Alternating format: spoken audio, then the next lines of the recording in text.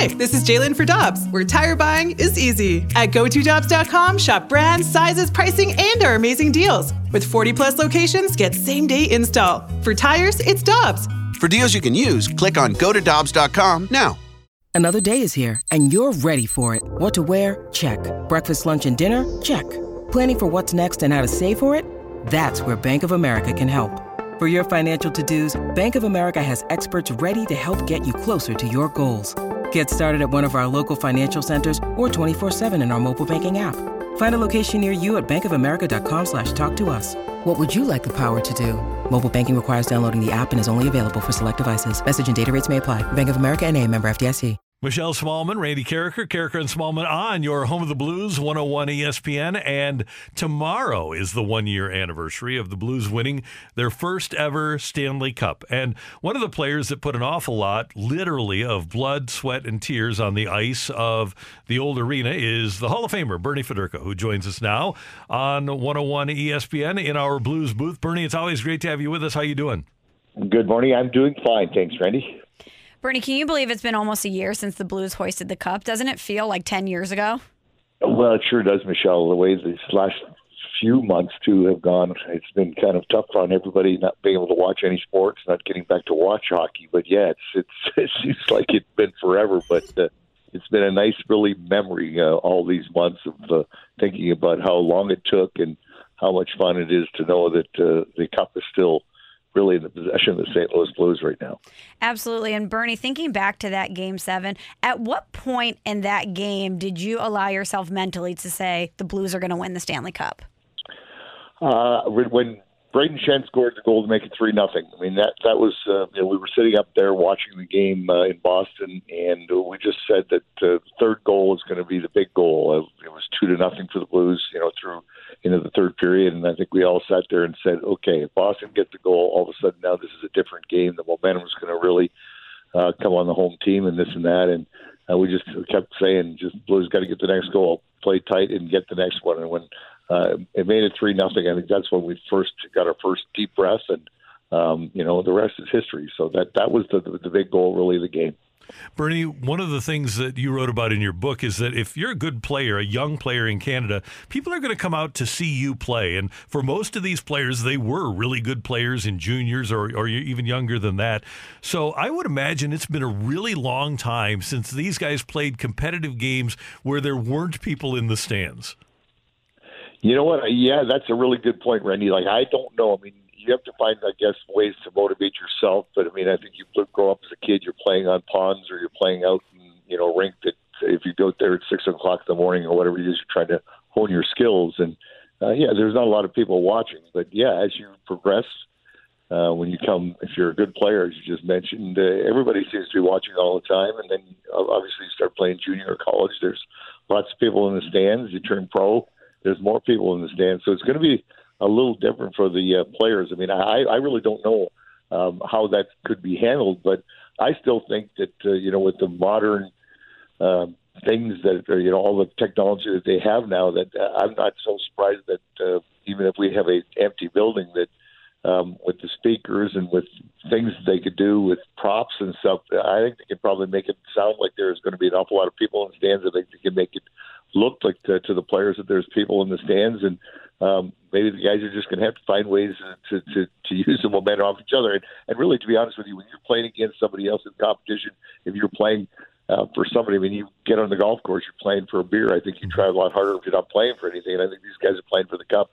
I think they'll have plenty to play for. That's a great point. The inherent competitiveness of the players will come to the fore. But I do want to ask you, because when you get to the last 5 minutes of a game and you guys are spent physically, how much of a factor does the home crowd play? When you're playing, whether it was at the arena or Enterprise Center, and you have that energy behind you and the other team doesn't, how much of a factor does that play? Well, it's a comfort factor. I mean, I think that you really believe in yourselves a lot more at home. I mean, I think that even though when you look at how successful the road teams have been over the course of the last few years, it's still, I think, to be at home, I think the comfort level is always better. You know that you've got those extra people that are behind you. You know that if something happens for the good, that everybody's going to explode, and I think that really has an effect on the visiting team, because obviously the momentum changes and all of a sudden it's pandemonium in the building. So I think that could be a factor. But obviously with this now playing in a neutral site as they're talking about it, I mean, that's not going to be there. So I think that does take away somewhat from the home team. But I mean, if you look at what happened even against the Blues Bruins last year, I mean, the Blues won 3 games in Boston, Boston won 2 here in St. Louis. So there's been a lot of changes with that right now, and I'm just anxious to get the game going. But I'm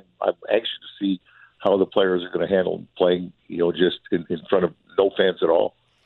I know we talk about the fact that they're going to have to adjust without fans in the stands, Bernie, but part of me wonders if it might not be that big of a deal for a lot of players because there probably will be some sort of crowd noise or something to distract them. But I think sometimes when you talk to players, they talk about how in the moment it's all kind of white noise anyway, that they're just focused on the game at hand. So I don't wonder if players, like you said, even if you're golfing for a beer, you get locked into the competition, if we're making such a big deal about it because it's going to be so different from a fan's perspective. But once the players get on the ice, they might be able to adapt to that rather quickly. Yeah, I think they will, Michelle, because they understand what's at stake, and when you know what's at stake, I mean, the guy across from you, you're trying to beat him. You're not worried about doing anything else. You're not worried about what's in the stands or who's cheering for you, who's not cheering for you. But I mean, I've said that all along. I mean, people have been to games in Vegas. I mean, the atmosphere in Vegas is unbelievable, and if that is going to be where maybe one of the sites are, I mean, I think they're pretty capable with what they can do. Is it'll sound, with the organ, with the speakers, they can actually, put booing in there. If you've got a home team, a call from the referee, I think that they can make it sound like what would happen. They can, just take some tapes from some regular games and find out how the booing is when the home team gets penalty called against them. And I think they can kind of move that into the game structure, and I think it'll make there's 20,000 people in the building. All right, we've got a cold Budweiser on the line at the 19th hole, and it's Fox Sports Midwest colleagues Bernie Federko, John Kelly, and Darren Pang. Who is the one that gets the free Budweiser at the end? We're talking in a golf game? Yes. Chances are it's going to be Panger, unless he's giving us plenty of shot. Panger's by far. I mean, Panger's almost scratched. So depending on how he's pretty consistent with his game, John and I are pretty inconsistent. So I would go with Panger. If you're a betting man, go with Panger.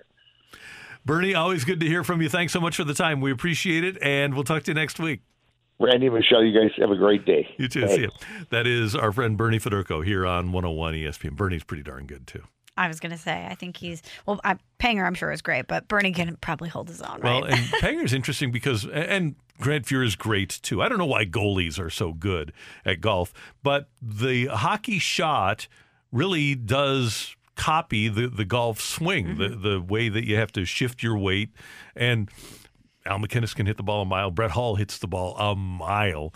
And hockey players in general, especially because they aren't playing hockey during the summer, they wind up being pretty good golfers. I'm sure. And I'm not surprised goalies are great golfers because golf is so much of a mental game. So if you're a goalie, you learn how to sharpen your mental toughness, and you can focus on a puck coming at you at 1,000,000 miles an hour. So you can definitely focus on what you need to do to swing and hit the ball. But it is such a mental game. Yeah. That's why I'm so bad, because I'm just such a mental midget.